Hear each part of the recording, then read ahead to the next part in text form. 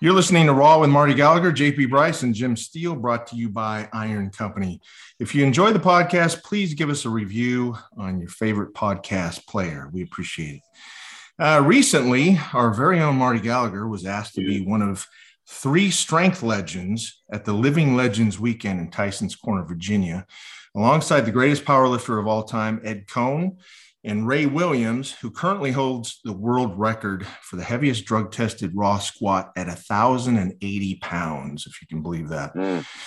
The weekend also included the USPA Virginia State Powerlifting Championships and Strongman Open Pound for Pound Challenge, as well as seminars by both Ed Coan and Ray Williams. So, Marty, I know this must have been a wild weekend, especially since you guys were hanging out and you were with, the 2 of the greatest lifters in history. I know myself, Steele, and the tens and tens of listeners that we have would love a recap of what went down. But first, don't forget about Luxembourg. We love Luxembourg. Highest income per capita, highest IQ. That's right. That's an exclamation point for sure. That really says something about us, right? That's our fan base. But listen, I want to back up to Ed Coan real quick. Now, you guys have known each other for, 40 plus years. So can you give us a little background? Remind us, of the friendship there, how you guys met, some interesting stuff like that. Well, I saw him before I got to know him. He burst on the scene early 80s as a 180-pound lifter. And I guess the first senior nationals I saw him in was in, I believe, Chicago, his hometown. And he was the most non-imposing looking lifter at 180 pounds. But how old was he, Marty? I couldn't have been. He must have been, I guess, 20, 21, 22 years old. Is that the meet that somebody said, well, I'm going to have this kid do 2,200, and France said something like my kid can warm up with 2,200 or something like that? Yeah. That's good there. Ed was very pale complected. He had the Irish red hair thing going, and he just missed an 800-pound squat. He deadlifted a world record 793. Oh, and I think he benched. What did he bench? 480 raw, right? At what weight? 220? 180. Oh, 180. Oh, 180.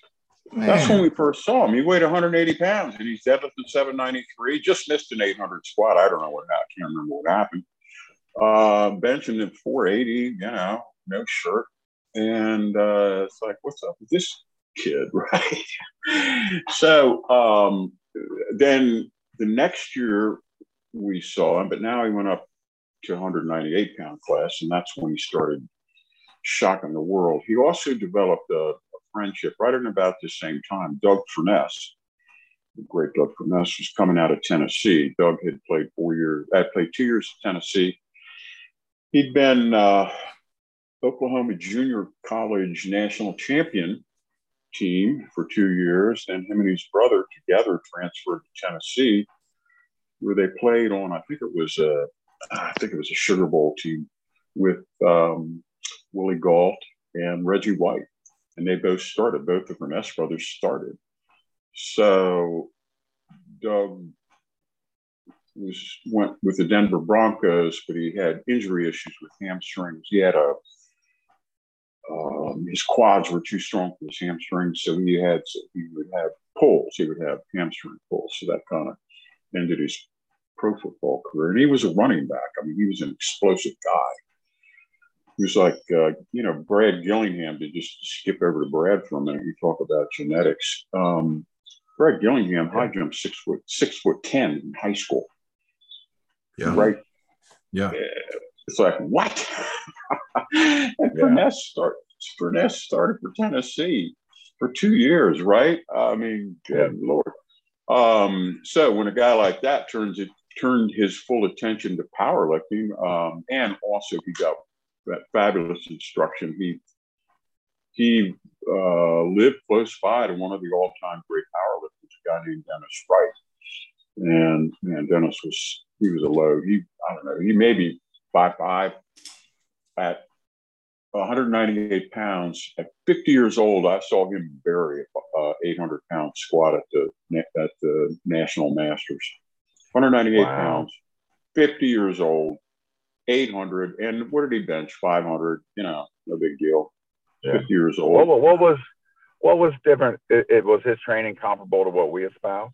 A little higher volume. He was more of a capacity kind of guy. They squatted. Dennis had Doug squatting twice a week. They would do, I think, 3, 2, 1 in one session, and then work up to, I don't know, something god awful like 5 5s in the second session, right? Yeah.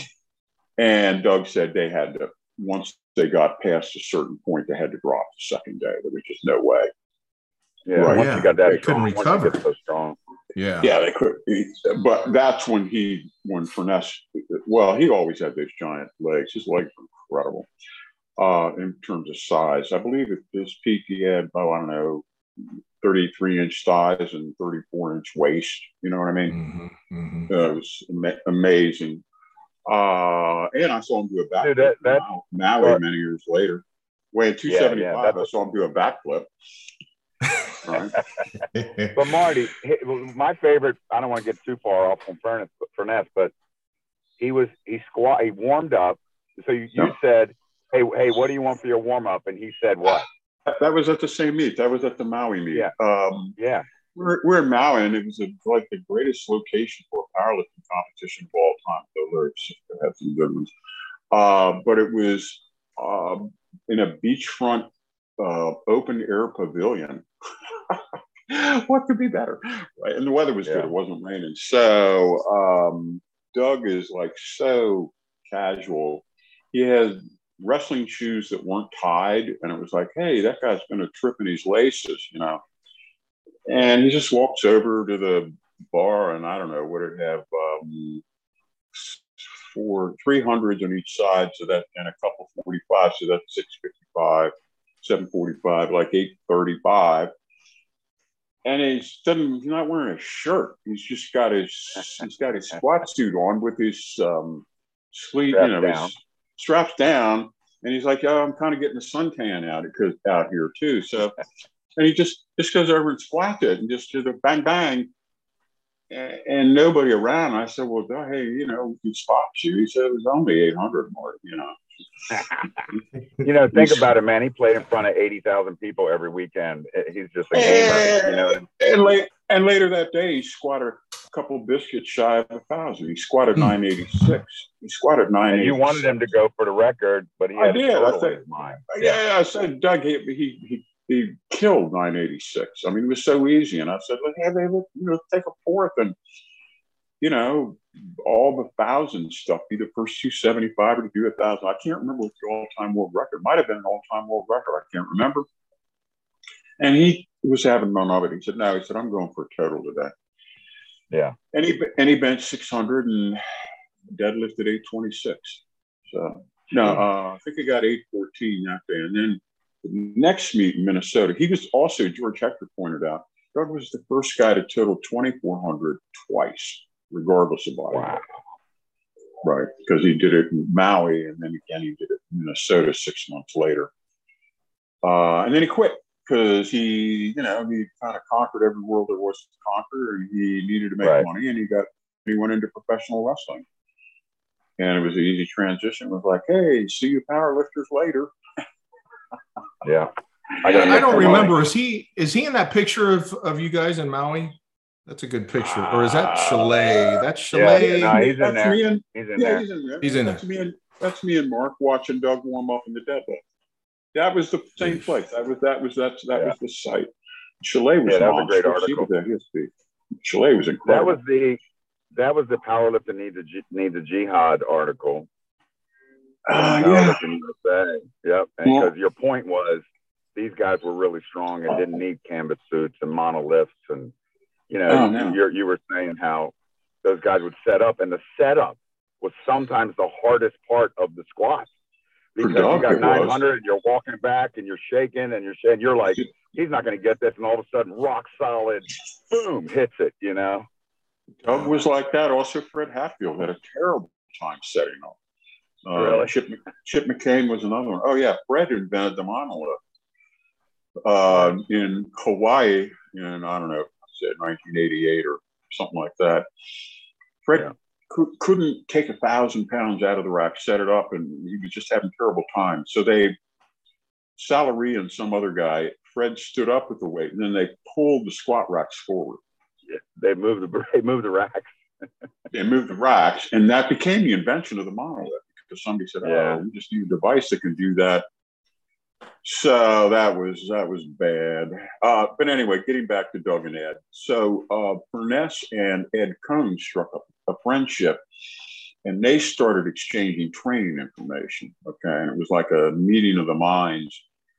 And they kind of came to a sort of what I think of as the modern Cohn template was really the Cohn Furness template. I believe Doug and Ed could talk better than this, but I believe Doug influenced Ed, particularly on the bench press, different grip widths and pauses and stuff like that.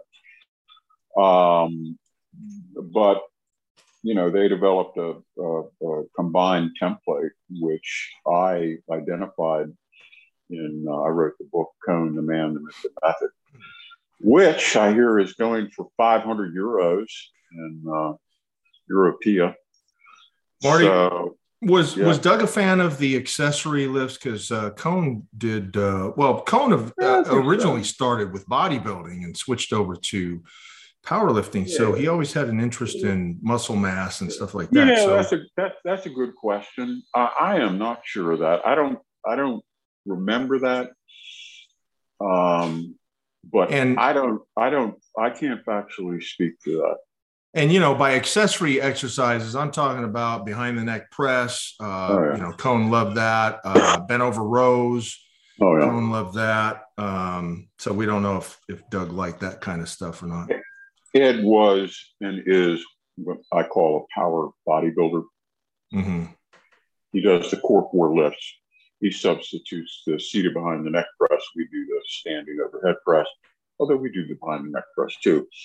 But he has a wide array of assistance work. He does arm work, curls, tricep push downs. What else? Chins. He does pull-ups with massive weight strap to his waist, no problem. What else, Jim? Oh, stiff legs deadlifts and deadlifts off a 100-pound plate. He worked up to 845 without a belt. And the deadlift off a 100-pound plate, and, crazy. But all of it in the off season, everything was done to train with nothing. You're not even a belt. And that way you get as strong as possible with the least possible. Then that's the way we all did it. Yeah. Then when you put that stuff back on, it meant something. Yeah. And it was usually in conjunction with a forcible weight gain. You might swing into the cycle a little out of shape. You know what I mean? And then all of a sudden it's time we got to tighten up. And so you tighten up the diet, but you also heavy up. You start eating more each week. You're looking to get a little bigger, a little stronger, a little bigger, a little stronger. At the end of 12 weeks, you might, if you put on 2 pounds a week, at the end of 12 weeks, you're 24 pounds heavier. That does great things if you're getting stronger each week, man. Yeah. You put that weight on and peak out and everything each week, bigger, stronger, each week, bigger, stronger. Get that momentum going, man. You get that, particularly with Cohn and Kirk and Furness. And despite Kirk's wild personality, he was a very, very, very conservative projector, right? Same thing with Cohn and Furness. They're very realistic in their self-analysis. And there's 2 things, the number one thing about going, through your cycle without equipment. First of all, you hit that raw max for 8 or whatever that you've never done before. I remember Kirk did 640 for 8. That was his 1,003 training cycle with nothing on, like loose shorts and a t-shirt.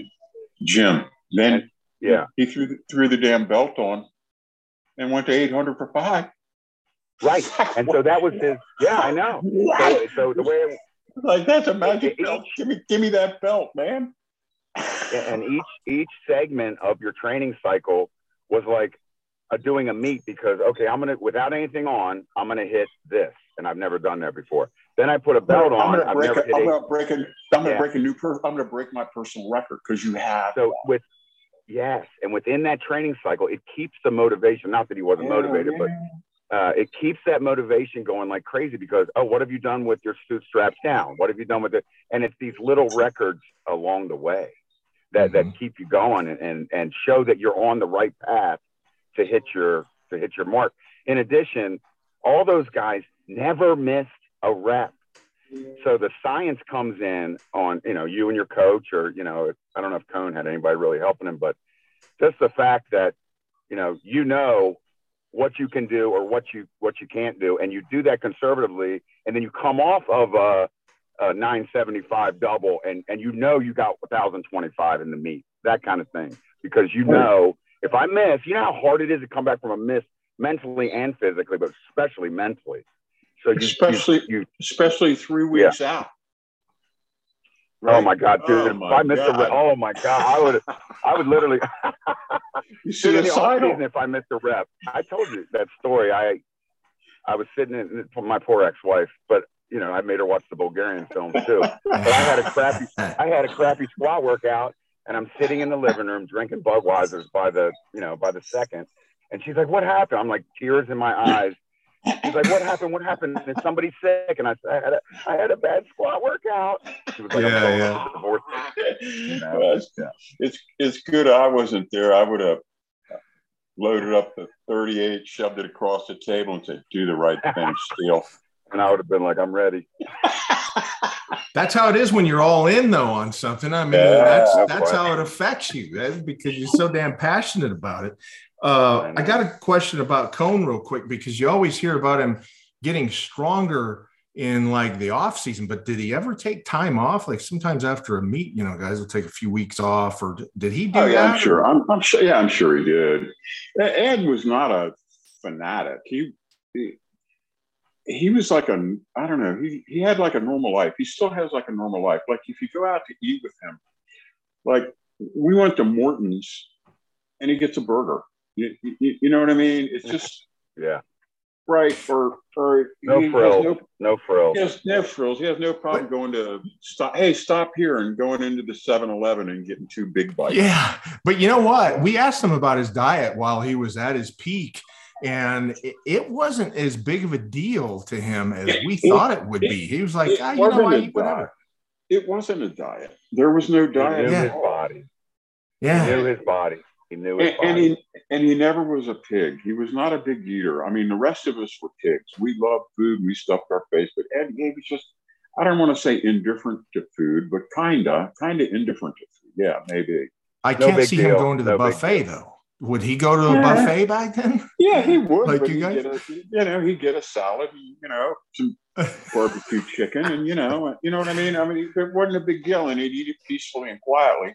And meanwhile, the rest of the guys are taking 22 trips and taking naps. You look like the Tasmanian devil over there behind the glass at the buffet. Oh, yeah. You've eaten all you can. Get out, right? Yeah. No more for you. No more for you. No more for you, big boy. Yeah. So anyway, Ed was the nutrition part was not that big of a deal to him, and the training. He liked to train. He was like Brad and like you, Jim. I mean, you guys, you like to train. So you don't have a problem going to the gym and, filling the time and doing, let's do this, let's do that. We're here. We do the main lift first. That's the meat and potatoes. You eat your meat and potatoes first. You got energy left over, have some dessert. Right. And he was methodical. Right. I went to quads with him, for a week straight every day, right? And it was just he didn't rush. He would get psyched on the big stuff, but after that, he was just like, working through, methodical. Hey, Marty, you knew when it was a big set because he'd start gagging. He had that gag reflex, that nervous gag that he would, before a big set, he'd be wrapping his knees, JP. It's on the film of his training film is so inspirational. And he's sitting there wrapping his knees and gagging at the same time.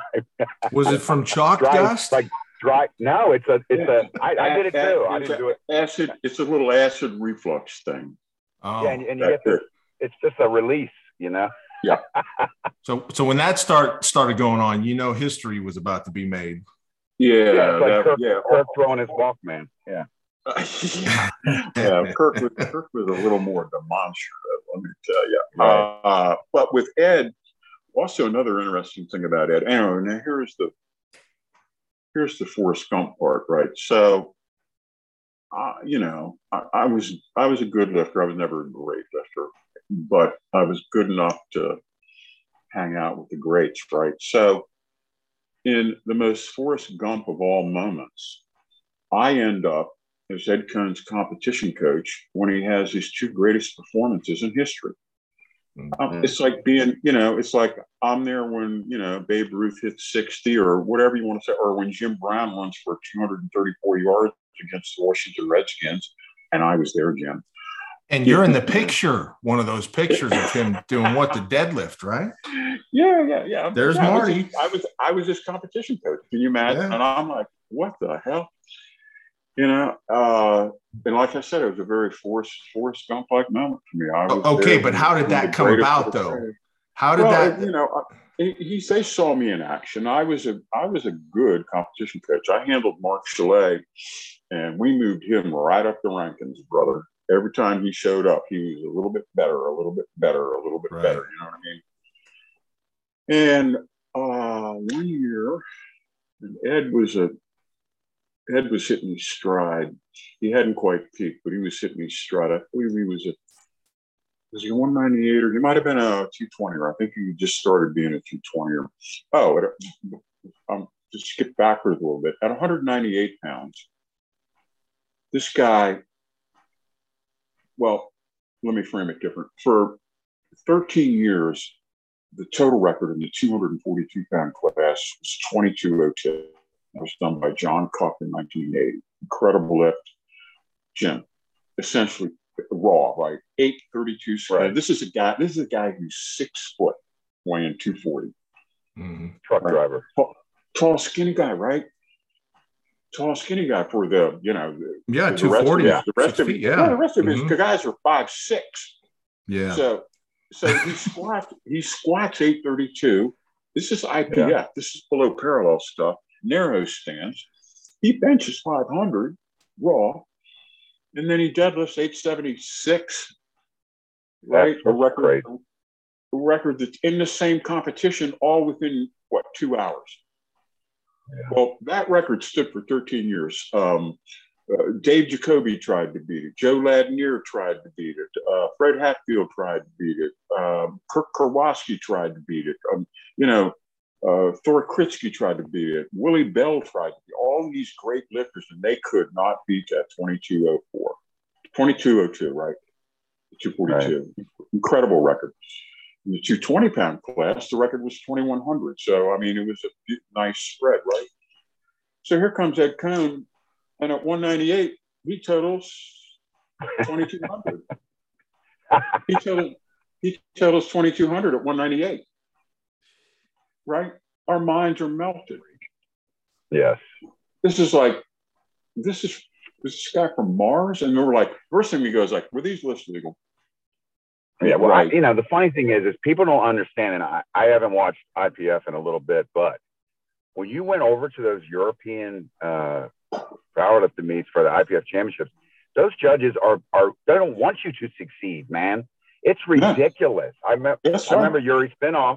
Listen, yeah. Marty, Yuri Spinoff had 903 on the bar, and he opened his hand and closed it and then crushed it, and they called him on opening his hand. That's right. So As Nate Foster once explained to me, Marty, that people don't understand, there are 28 causes for disqualification in the squat. Yeah, it's ridiculous. Yeah. And so when he's totaling that, it's so legit you can't believe it. That's right. That's strict. Right. And I don't care about the equipment. I don't care about any of it. So that gets our attention, right? Yeah. The little kid was good at 181, set world records. It's like, wow, that skinny kid's great. But at 198, it was like, oh, hell. And that's when one of the guys said, one of the great lifters, who I won't say his name, he was told that Cohn was moving into the 198 pound class. And he goes, well, that's bad news for the rest of us. Yeah. Well, it's he's Tom Brady. He's Jim Brown. He's Jim Brown. Yeah, so, he's so Bo far Jackson. Ahead. He's Wilt Chamberlain. Jimmy's so far ahead. I mean, at his peak, he was 13% better than everybody else in the world. Yeah. I don't think there's any precedent for that in any sport. I don't think there was ever a time in history when an athlete was further ahead of his competition than Ed Cohn was. And let me tell you, those guys behind him were Hall of Fame guys. It wasn't like the rest of the guys in the 220-pound class were a bunch of losers. You had Fred Hatfield, all right? Fred squatted 880 at 220, right? Cash he had 220, wasn't it? Jim Cash was 220. He pulled 837. Right? Who else? Wild, man. I mean, it was a murderer's row, man, at 220. And everybody was stuck at 2100. Yeah. Larry Pacifico did 2060, right? It inched it up. And finally, Cash broke the 2100 barrier, right? Great accomplishment. Fred was right there. And Joe Ladnier was in the 220-pound class. He was a monster. And then Ed does 2400. What is the total nowadays? At the time, no, but wait, I don't know. I don't care. But at the time, the super heavyweight, the most any super heavyweight had ever done was 24-25. And that was done by Kaz. Yeah, that was Kaz. Now, supposedly, John Weir beat Kaz's record, but it was done at a local Nebraska meet. The squats were high, and it was not. Kaz's were legitimate lifts. And Doug Furness had done 2400 twice, okay, by this time. But Cohn's first 2400 was done weighing 220. His second one was done weighing 242, and that broke the all-time total record. No one, regardless of body weight, had ever totaled more than Cohn's 2465. That was, he weighed 240. He's pretty chunky at 240. but Marty, it'd be interesting to know what it currently.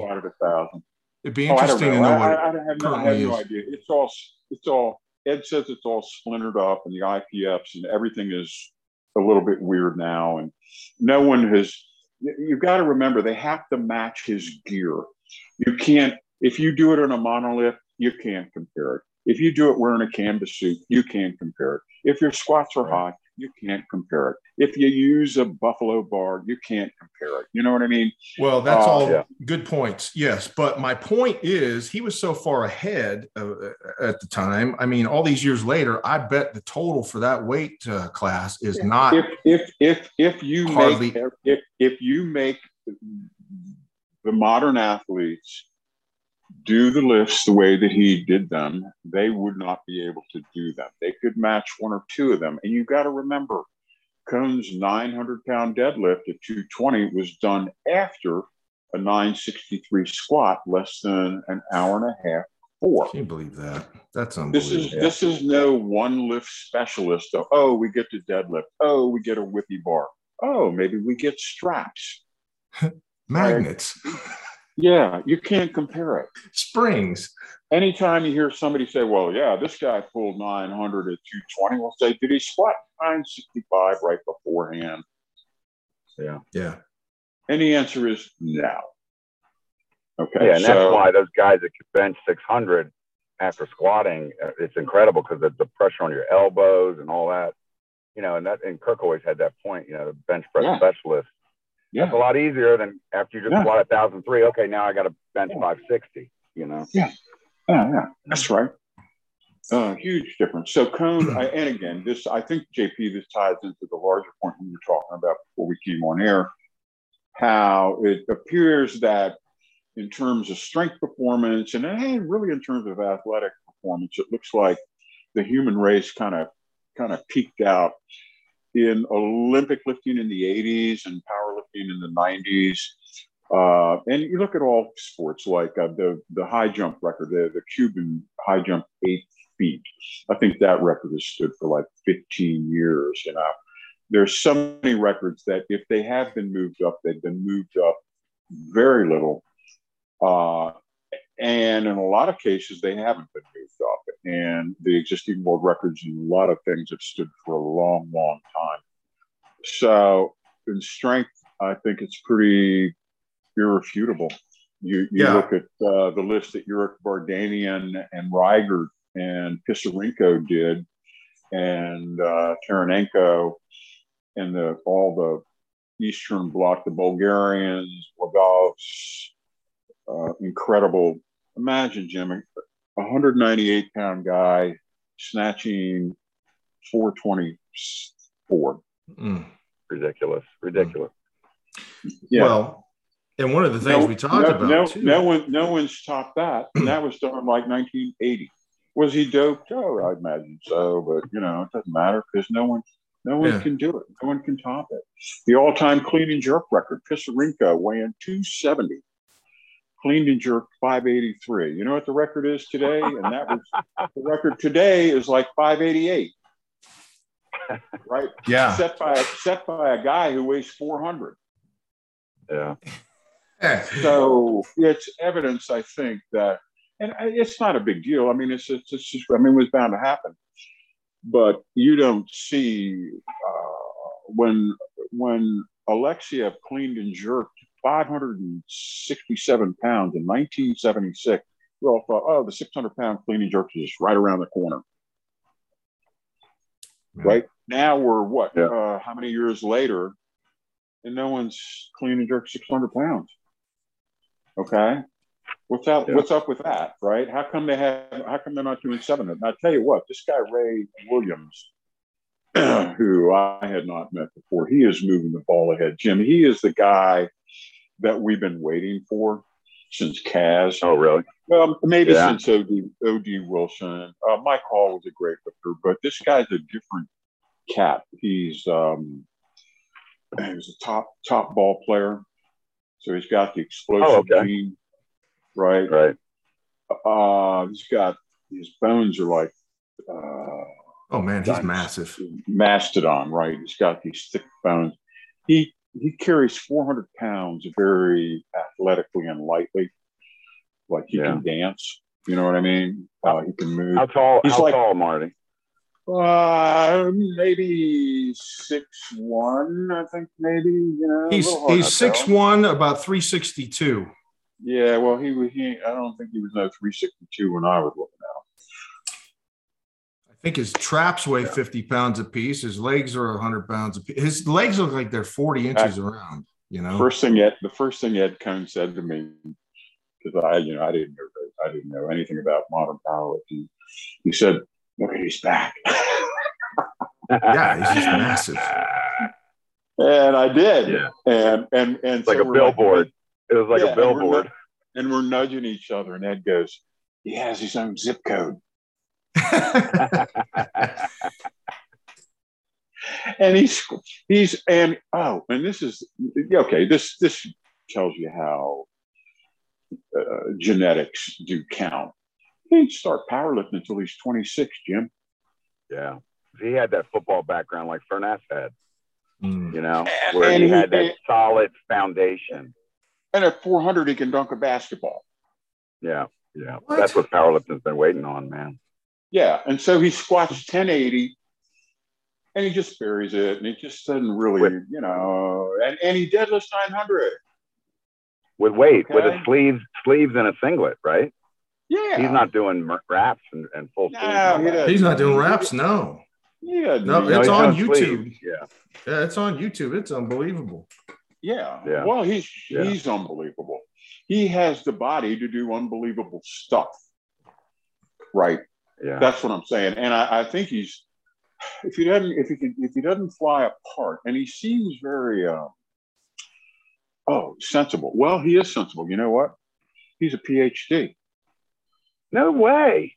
Yep. He just got his PhD. I don't know quite what it's in. I don't remember, but he's a doctor. That's awesome. So yeah. he's probably let's get him on the show. And I'll tell you another thing. He's not a stuff your face eater. I had many meals with him, and he just eats his regular meal, and and kind of picks at it, and doesn't. Not like, man, I've been out. You go out with Kirk and Bob, and it's like, oh my God, or Ken Fantano or Danny and those guys. And when you're done at the buffet, it looks like some sort of a dinosaur graveyard. Just bones and chickens, rib bones, more chicken bones. Well, but is he competing right now, though? I would assume so. He was training hard. I believe he took a day off. I would have liked to see him train. He took an afternoon off and hit a session. So I think he's scratching the surface. And I believe he's doing well. I think that he's getting a lot of attention, and I think a lot of people are demanding to see him. So I think he's doing some exhibitions. He's a good talker, and he's got that Central Alabama accent thing going, which is like honey to my ears. Mm-hmm. Did he talk to you about how his training is set up or anything? No. He's not. Yeah. We got to get him on. Let's get him on, man. Let's get him on. That'd be great. Yeah. But I guess my point being is that one of the things that I picked up talking to Ed, because Ed is, whereas I don't go anywhere and I am not of the world, I'm like retired from society. Ed is on the road. Ed is on the road continually. I mean, it's like being in BB King's band. You're 250 dates a year, and you just talk to him. He says, "Well, I'm in Slovakia this week, and then I'm in Kansas that week, and then I'm going to Australia for the Arnold, and then I got to go back to Nebraska and see my friends there." And he enjoys it. But he's very wired. He's very attuned, right? Yeah. So I asked him, I said, so have you encountered anything that supplants or surpasses what we were doing, right? In terms of the training, is there any new training style or technique that if you had to do over again, you would adapt or adopt? And he said, no. Right. That's interesting. So many years later. Yeah. And again, because he's on top of it. Now, this isn't to say that he might not modify some things to change, this and that, but just generally speaking, I guess I've always liked the phrase, there's no school like old school, Mm-hmm. Yeah. I think that's what he's saying, is that now, what we did and how we did it is still the prescription for strength training, for absolute strength training. That's what Ed is the master of. He is the master of absolute strength, not explosive strength, not sustained strength, absolute strength. In the Church of Absolute Strength, he's the Pope. Okay? Right. Do you think I'm a high priest? Marty, do you think Ray Williams is training legs, squats, all that much differently than you guys did? Because it seems like we'd have to ask him. It seems like everybody's always looking for the new magic wand with training and all that, and getting so far away from what you guys were doing when you guys produced all the champions, and really the needle hasn't moved a ton since then. So it's I don't know. I don't think it's moved at all, other than a guy like him, right? Yeah. Other than the equipment got better, yeah. I don't know. I don't know. I don't know how to answer that. Well, when I got in my gym, there's a group of a lot of powerlifters in there, women and men, and they're all doing the same stuff we did. The form is the same, the sets and, heavy fives and triples. It's all the same. That's good. That's good. Yeah. And, there's a guy in there who squats 900 and he did 650 for 5 with nothing on the other day. That kind of stuff, yeah. So I think, everybody complains, and I do too, about this preponderance of information out there. But the one thing good is stuff like this podcast, stuff like, we're getting that word out and people are going, oh, that's the way to do it. I don't need to do this and that. I can just do this, Well, I also remember how I think maybe the most recent iteration of this was, remember not too many years ago, bands and chains were going to change the world. Yeah. Right. Mm-hmm. Yeah. That was in strength training, that was the talk. The talk was flat out, oh no. This will supplant. This is gonna be a regular part. I don't think it is a regular part of the landscape. Do you, Jim? Bands definitely not. But some people like them. I'm talking about, to me, heavy strength trainers. In terms of, go ahead. No, you go ahead. Yeah, I mean, I didn't like the bands on the squat because it puts so much pressure on your low back, pulling it down. And, after years of stuff like that, you want to keep your low back fresh. The good thing about chains is that there's no point in the movement where your leverage improves so much that it's easier. Mm-hmm. So, my bitch with chains was I didn't need any help at the top of the lift. Right. I need help at the bottom of the lift, right? It's an adjunct. All this stuff is an adjunct, but not the meat. It's just an adjunct. It's just like, hey, do push downs help your bench? Do dips help your bench? Does chain work at 70%? Is that something you can add? Sure, but it's very similar to assistance work. Yeah, I think it's a mixed bag. It's a mixed bag of, some coaches will recommend it and have their athletes doing it, and some won't. They're totally old school or whatever. But the thing that I never liked about bands, and it's always the uncertainty whether or not they're going to snap while you're using it. I mean, imagine one of those snapping while you're squatting. I don't know. You got 500, 600, 700 pounds on there. That's bad news. Yeah. That's bad news coming from you, who are an equipment distributor. Yeah. Well, and another thing is, after a while, man, don't you just want to be able to walk into any gym and just do your lift without having chains and bands and wraps and all? Yeah, I don't want too many accessories. Yeah. I got a weight limit to my gym bag that I can bring in. I don't like to load it up too much. I had some guy the other day who was auditioning to become a kind of a personal training client. He kept telling me, he's like, oh, I can do whatever, 225 with 2 purple bands. Or I know, I hate that.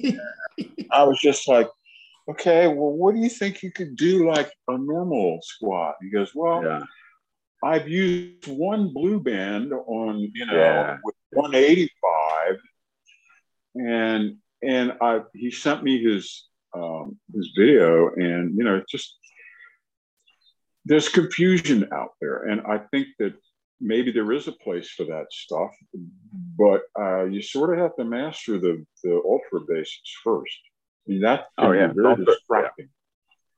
I think that the elite guys today, they know their way around. They know what is BS and what isn't. And those are the guys that are doing the minimalist training or whatever. Like you guys did it back in the day. The lower level guys are experimenting with all these new techniques and stuff, not getting anywhere, but trying it anyway. But yeah, the cream that rises to the top, those guys know what's up. And they're, like Jim said, those guys are doing all the same thing, the sets of 5 and stuff like that. Yeah.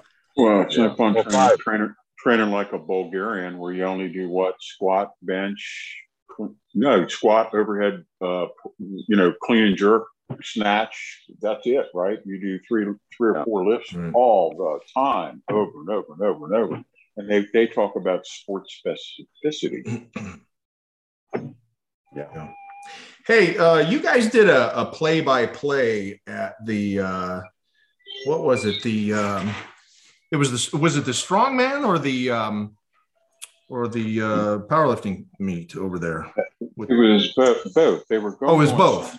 They had two platforms next to each other, so it'd be like this lifter's up, now that strongman's up, back and forth like that. Yeah, go into that a little bit. What was that like, being side by side with these two guys? The problem is that we had audio equipment on headphones, and it was a surreal environment, because what had happened was that Ken Stewart runs a really cool hardcore gym called Tyson's Playground. No mirrors, right? Their motto is, we lift, we box, we row. Other than that, get out, right? We don't look in mirrors. We don't have mirrors, and we don't have mirrors. But because of the crowds and stuff that they were expecting, they held it at a larger bodybuilding gym. And this is Tyson's Corner, Virginia, so this is upscale. And the place was packed. And there were a lot of good-looking bodybuilders. You know what I mean? I mean, they looked like, oh yeah, this is real bodybuilding, right? And they had the haircut and the perfect teeth, and everybody's got 31-inch waists, and the girls look like they should be on an episode of Vikings, and everybody's looking in the mirror.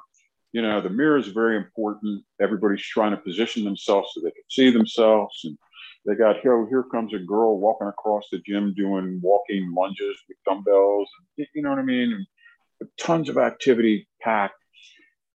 So we've got an audience watching the simultaneous strongman powerlifting competition. And they're blaring this damn music so loud that we can't hear each other. I hate that, man. And it is just insane. It's just like I'm like Manuel Noriega. They're trying to, they're playing Poison over and over. The Rock Group Poison over and over, right? To break me, right? And I'm trying to hear Ed and I'm trying to hear Ray, but we're like in between cuts of the songs, we're like talking really fast. Okay, well, that was really great. Yeah, we can hear each other. And I have bad hearing anyway, so I mean, it was not. If I were to do it again, I would insist that either I don't know if we could do it if they insist on just playing this, the 110 decibel music. And the crowd is not, I mean, this is not a young rocking crowd here, right? I mean, they're indifferent to it. But, and it might have been part of the bodybuilding gym. I don't know. But it was just so, overwhelming. But we had interaction as we ate, and Ed and I spent a lot of time together alone. And we had a long breakfast Sunday morning. Then we both went to the seminar. I introduced him at the seminar, and explained to them why it was great. I mean, it's almost like Cone's a cliche, right? Everybody says, "Oh yeah, Cone, he's the greatest powerlifter of all time." And you ask me, "Well, what has he done?" And they don't know. They just look at you with a blank face. So I explained it to them like we explained it today. Just set the table. But the interesting thing is that when Steele and I do seminars, like we create a band. We have, Brad's our drummer. You know what I mean? We'll have our friends come and sit in, and it could be a shifting cast of characters depending on who's that. Could be Kirk, could be Hendo, could be different players, but we're a band. Ed is a solo act. He's a one-man band. He walks out on stage with an acoustic guitar and sits down, or he walks out to a Steinway Grand and starts playing. And he is got it down. And I got thinking as I'm watching him, I said, well, damn, now he's been doing this for 30 years now, right? He's got his seminar thing down. Yeah. Because he's got a lot of damn practice, right? And it's just like bam, bam, bam, bam, bam, bam, bam, bam, bam, bam. Now I am picking up on it like, oh yeah, this is fantastic. I'm sitting 6 feet away from him, and like I don't know, listening to Hendrix, right? Right, and it's so reaffirming to me because I keep going, yep, oh yeah, yep. Listen to that now, you know what I mean? Just everything that comes out of his mouth, but he says it in a different way. And here's what's interesting, Jim. So there's 2 parts. He has a workshop where everybody that's there, he looks at their technique, and they work through squat, bench press, and deadlift. So here we go. So everybody takes a warm-up set. Ed looks at their warm-up set. Ed makes a verbal correction. Hey, on your next warm-up set, I want you to sit back, okay? Right. Don't squat down, sit back. Then he moves to the next person. Hey, on your next set, let's just work on keeping your knees back a little more. And you stay upright. Right. Look, and he goes through everybody. Then everybody does their second set. He walks through. He gives them the second verbal cue. Right. Then they do the third set. Now we're getting to, and he said to me, look, we want to take them heavy enough where their technique breaks down. Yeah. Because that's the only place you can learn. So, and I'm like, oh, okay. So we kept going. So, we might get 4 or 5 sets into the squat. Everybody's got a verbal cue from Ed. He sees where they break down, maybe on set 4. And at that point, he goes, okay, now I'm going to prescribe the assistance exercise for you. Right. And let's say that the squat breaks down. They get the shoulders in front of the knees, and oh man, they got to struggle to come back erect, right? So he says, okay, for you, we're going to prescribe, Romanian deadlifts, right? Because that's going to strengthen out your back. Your back is too weak. You're too weak to keep the weight from going forward. You need stronger lower back. Okay. So we're going to give you some lower, I'm just picking that out of there. Could be anything. Yeah, no, I get it. Yeah. But it's such an experience. When you break, yes, exactly. When you break down, that's when Dr. Cohn gives you the RX prescription. Okay. For you, in the bench presses, all right, we're going to do parallel dips with weighted, or whatever. But he deals with what is. Whereas when we do a seminar, we will break people down to 0 and just like rebuild their squat, right, based upon an overarching prototype. Ed works with whatever he's getting in front of him, and he'll modify it a little bit with each set. It's cool. It was a cool, different way to do it. And then, but Marty, I just want. Yes, sir. Sorry, I just want to say real quick, when you refer to breaking them down, when you and your guys break these guys down, now you'll start them all over, like say on the squat, with a goblet squat, right? Yeah. To get that technique rebuilt. Yeah. Eddie's just going to, there were some. He doesn't do that. There was some terrible technique. Yeah, right. But you know what? By the 4th or 5th set, their terrible technique, he'd straighten them out. Yeah, and he's just doing it on the fly. Yeah. But it was just a completely different way to approach technique modification with students, people who are interested. So that was that's a good way to do it. If you think about it, Marty, when we train the tier 1 guys, we'll stop them and say, okay, here's what we're seeing. You guys in the rack position, your elbows aren't staying up. You're not resetting your elbows in your front squat, something like that. Yeah. But he's a machine. Everybody gets attention. Yeah. But he's like boom, boom, boom, boom, boom, boom, boom, boom, boom, boom, boom, boom, right? And work through the bench press same way, and he's patient. And he's got that Irish gift of gab. He's good verbally now. He's got a good tone to him. He's got good humor, and he puts folks at ease, right? That's good. Yeah. Everybody's expecting,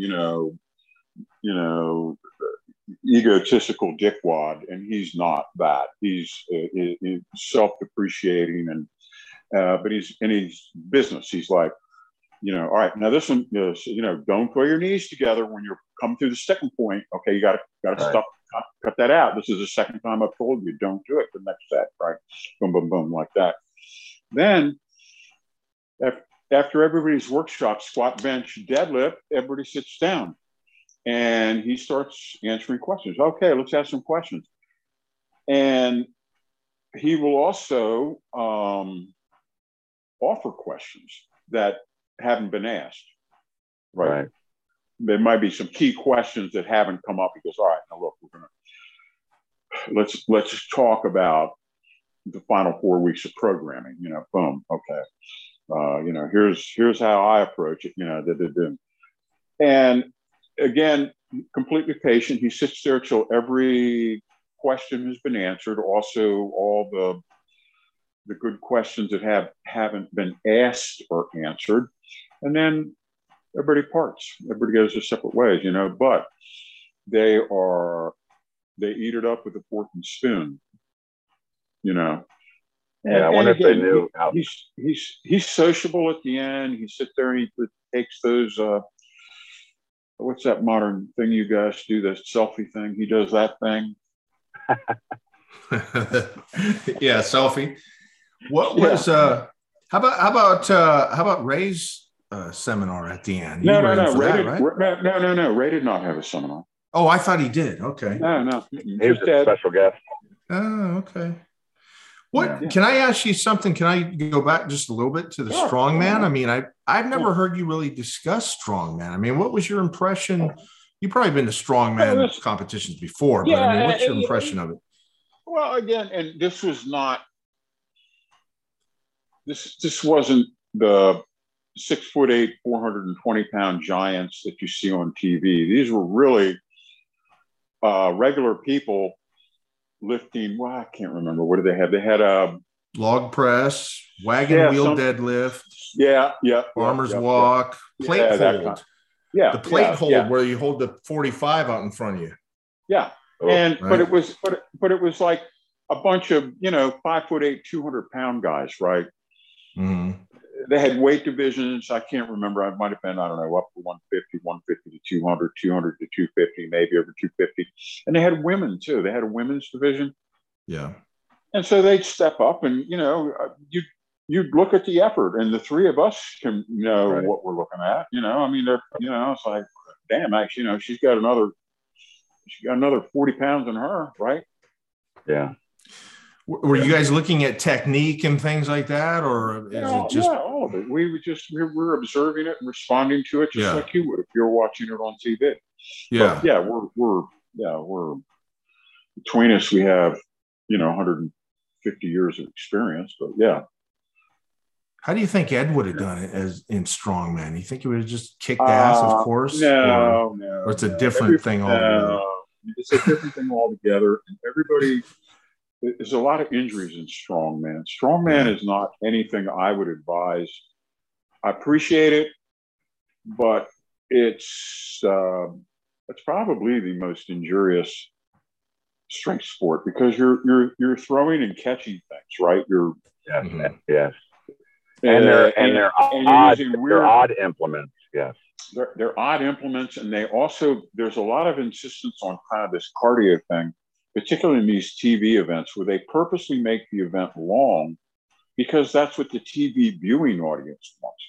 What they really should be doing is one rep. If they're doing the world's strongest man, it's one rep stuff, but don't make them carry 400 pounds for 20 yards, then pick up some other weird object that weighs 400 pounds and run back, or run upstairs carrying a 400-pound statue that looks like Africa. It's you got to have people get hurt.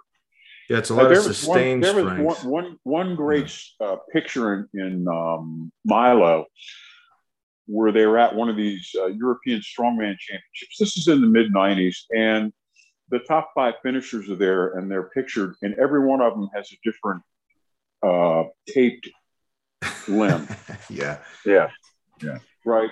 Oh, there's Magnuson. Oh, he ripped his left bicep. Oh, there's Von Carlson. Oh, yeah, he tore his quad on the truck pull. And I look at it and go, wow, that's great, but that ain't anything I would advise anybody I knew to get into.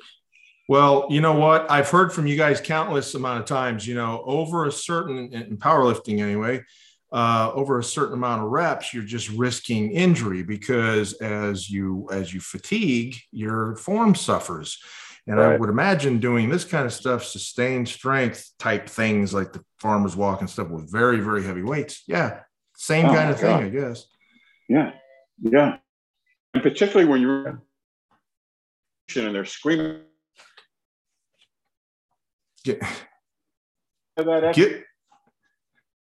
Gillingham did that. Yeah.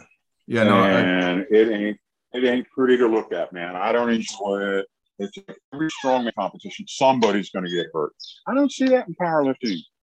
I don't see people get hurt in powerlifting competitions. I can't remember the last time I saw somebody get hurt to the point that it's like, oh, get the ambulance. No, never. I don't see a lot of rips and tears and pulls anymore either, Jim. No, well, I'm not seeing everything's in a straight line. It's three lifts in a straight line. It's not one side doesn't weigh 600 and the other weighs 200, and now you got to carry it. Are those guys strong? Ridiculously strong. Is Thor, all those guys, absolutely. Ridiculously strong. But, you go into it accepting the fact, you're going to get hurt. If it wasn't for the money, they wouldn't do it. Right. Okay. Right. There's no, I mean, if you do strongman, you want to have something even.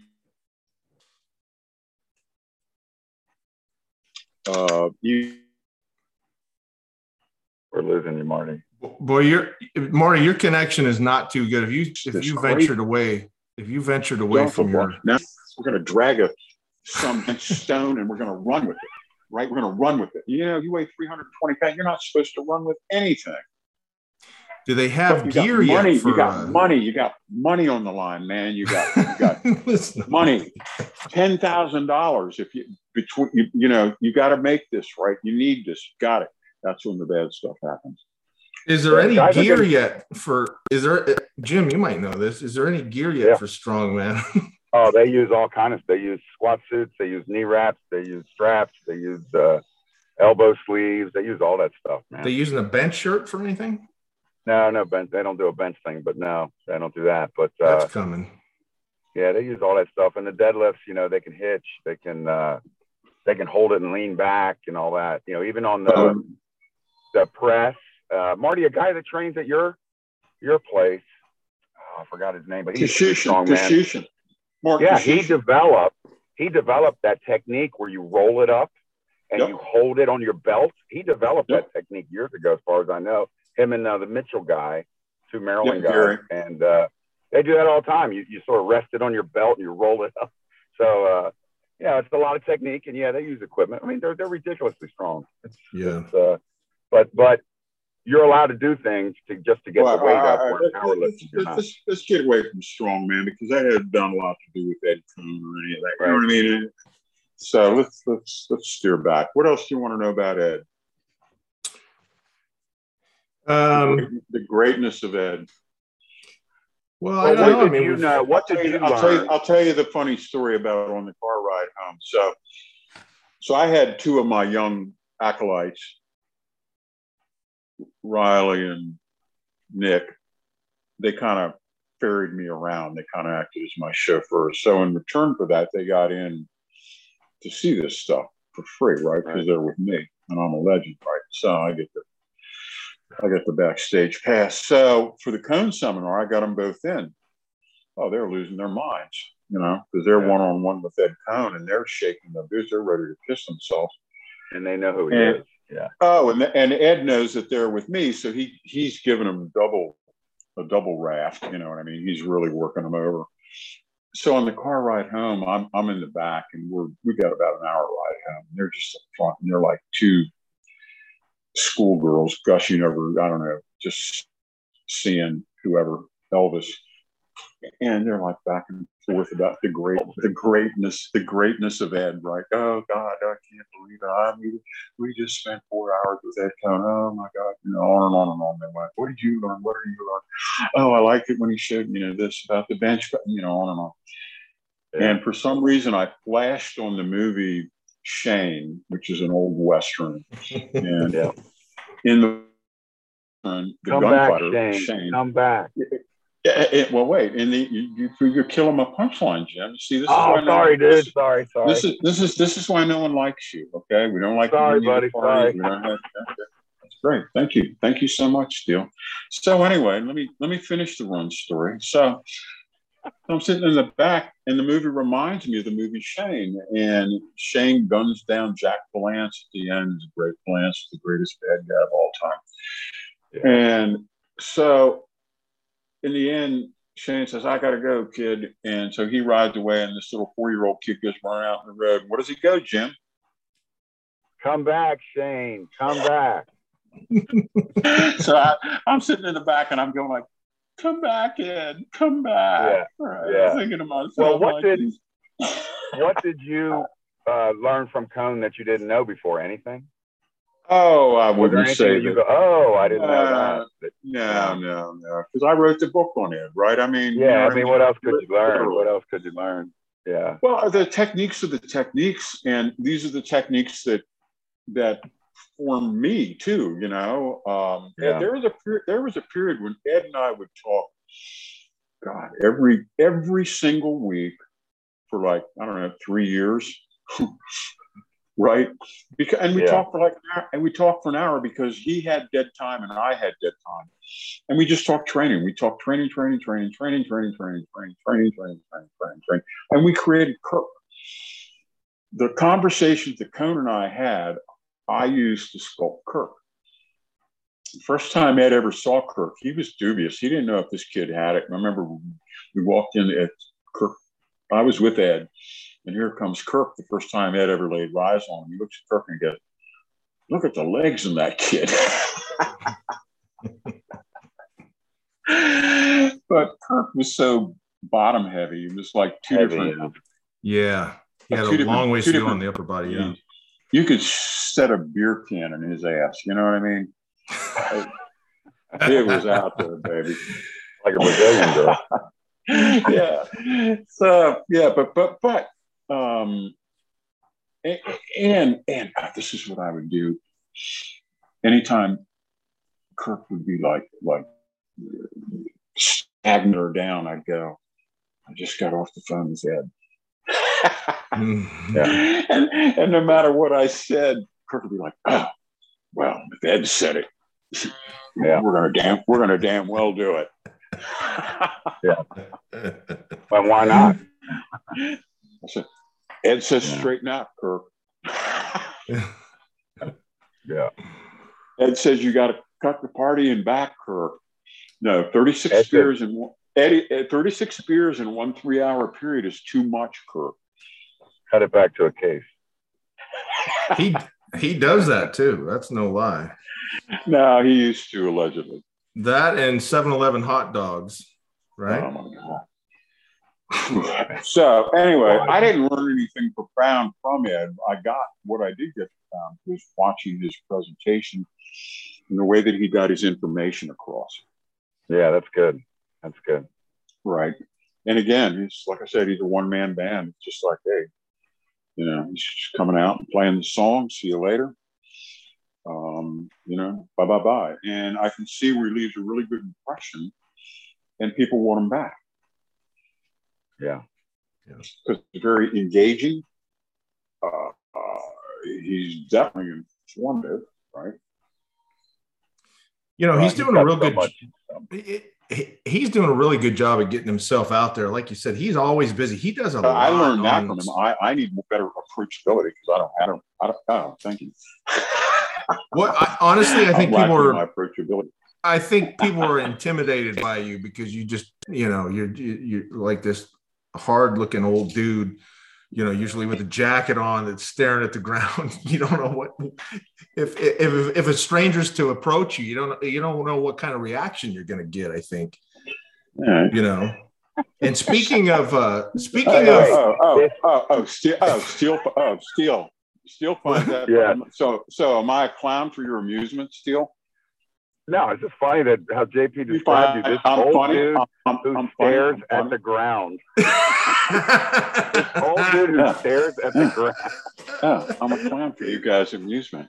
No, JP, I'm gonna go full Joe Pesci here in a minute. Okay. Yeah. Jim, man. What am I, Marty, a clown to you? Marty mentioned getting chauffeured around, and you've seen this. You've driven around with him. And what do you mean? I've been the chauffeur. Yes, I know.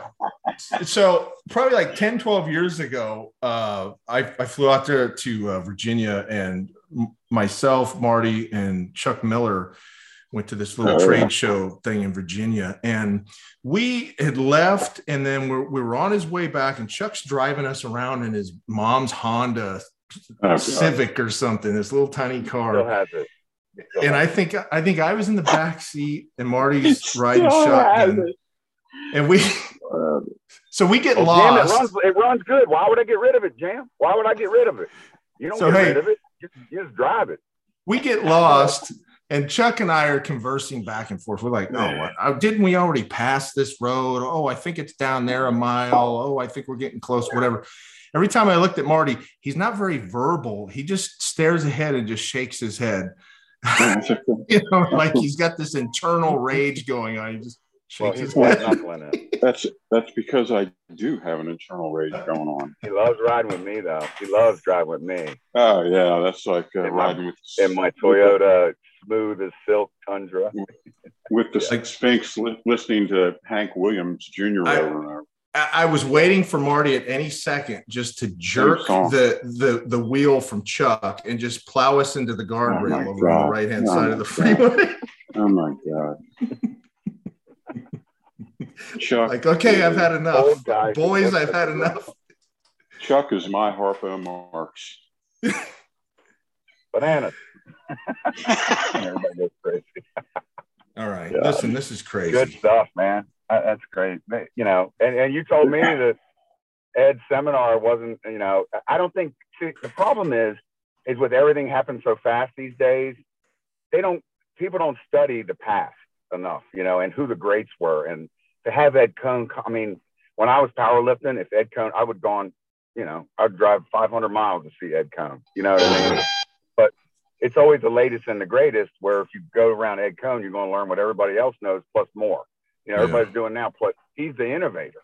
He's the guy who, well, besides being the greatest powerlifter of all time, he figured out how to do it for how long, Marty? 20 years? 15, 20 years of competition. That's what's amazing, that he could do that for so long, too. Yeah. Yeah. Did Marty hang up? Trainer, he did. Oh, we missed it. We're getting one word. Okay. Uh-oh. Your connection is, I don't know. Do you have the tin foil on your head? Maybe that's causing the signal to be interrupted. Here we go. All right. For your amusement. Listen, that was great. We better close it down. I think you're having some connection issues. But I think we are. Thunderstorms coming in here. Marty, brisket tomorrow. Brisket, just letting you know. You got a brisket? Oh, yeah. I got that smoker. I got a Traeger. I got a Traeger. Okay, well, take a picture and send it. Send it to me. I've got a giant beef rib that I sous vide I sous vide it for 24 hours. Now I'm putting it on the wood smoker as soon as I get finished with you guys. 3 hours of oak smoke. Yeah. Send us a picture. Yeah, I will. Yeah, you know what I do? I go to Cooper's Barbecue, call up Images, get a picture of their beef rib, and then send it out and say I did this. Everybody goes, all right. That looks great. Marty, you're a genius. That's the band. All right. Go to an Ed Coan. If anybody has a chance to see Ed, if he comes to your neighborhood, you should go. Absolutely. All right. Check out Marty's weekly column, Raw with Marty Gallagher, at ironcompany.com. You can find his latest article, Lessons from Ed Coan. Make sure to visit Marty on Instagram at the Marty Gallagher. You can also check out his and his wife Stacy's website. It's called functional-strength.org. And also, since 1997, Iron Company has been your one-stop shop for bodybuilding, powerlifting equipment, all sorts of stuff. Come check out one of the largest online catalogs of strength equipment, free weights, gym flooring, cardio equipment, and more. And then last but not least, new Jim Steele articles can be found in our article section at Iron Company. His latest article, Get Ripped and Ready for Summer, is up now, so you can check that out. He's also got a website, and it is bossbarbell.com, BAS barbell.com, for training, motivation, programs, hunting, everything you can imagine. Political stuff, I think, probably, that we don't talk about on the show. And I got a new article coming out in Man's World magazine, which is very similar to remember when Esquire first came out? It was a real man's magazine, and they would have stuff for men in there, not for betas. And it's a very similar magazine this guy came out with. So I wrote an article about training and sort of like how everybody's a bunch of wussies these days and how not to be one. Oh, okay. When does that come out? That comes out mid-July. Okay, we'll be ready for it. Cool. All right. Have a nice picture with that, though, okay? I'll just look on the internet.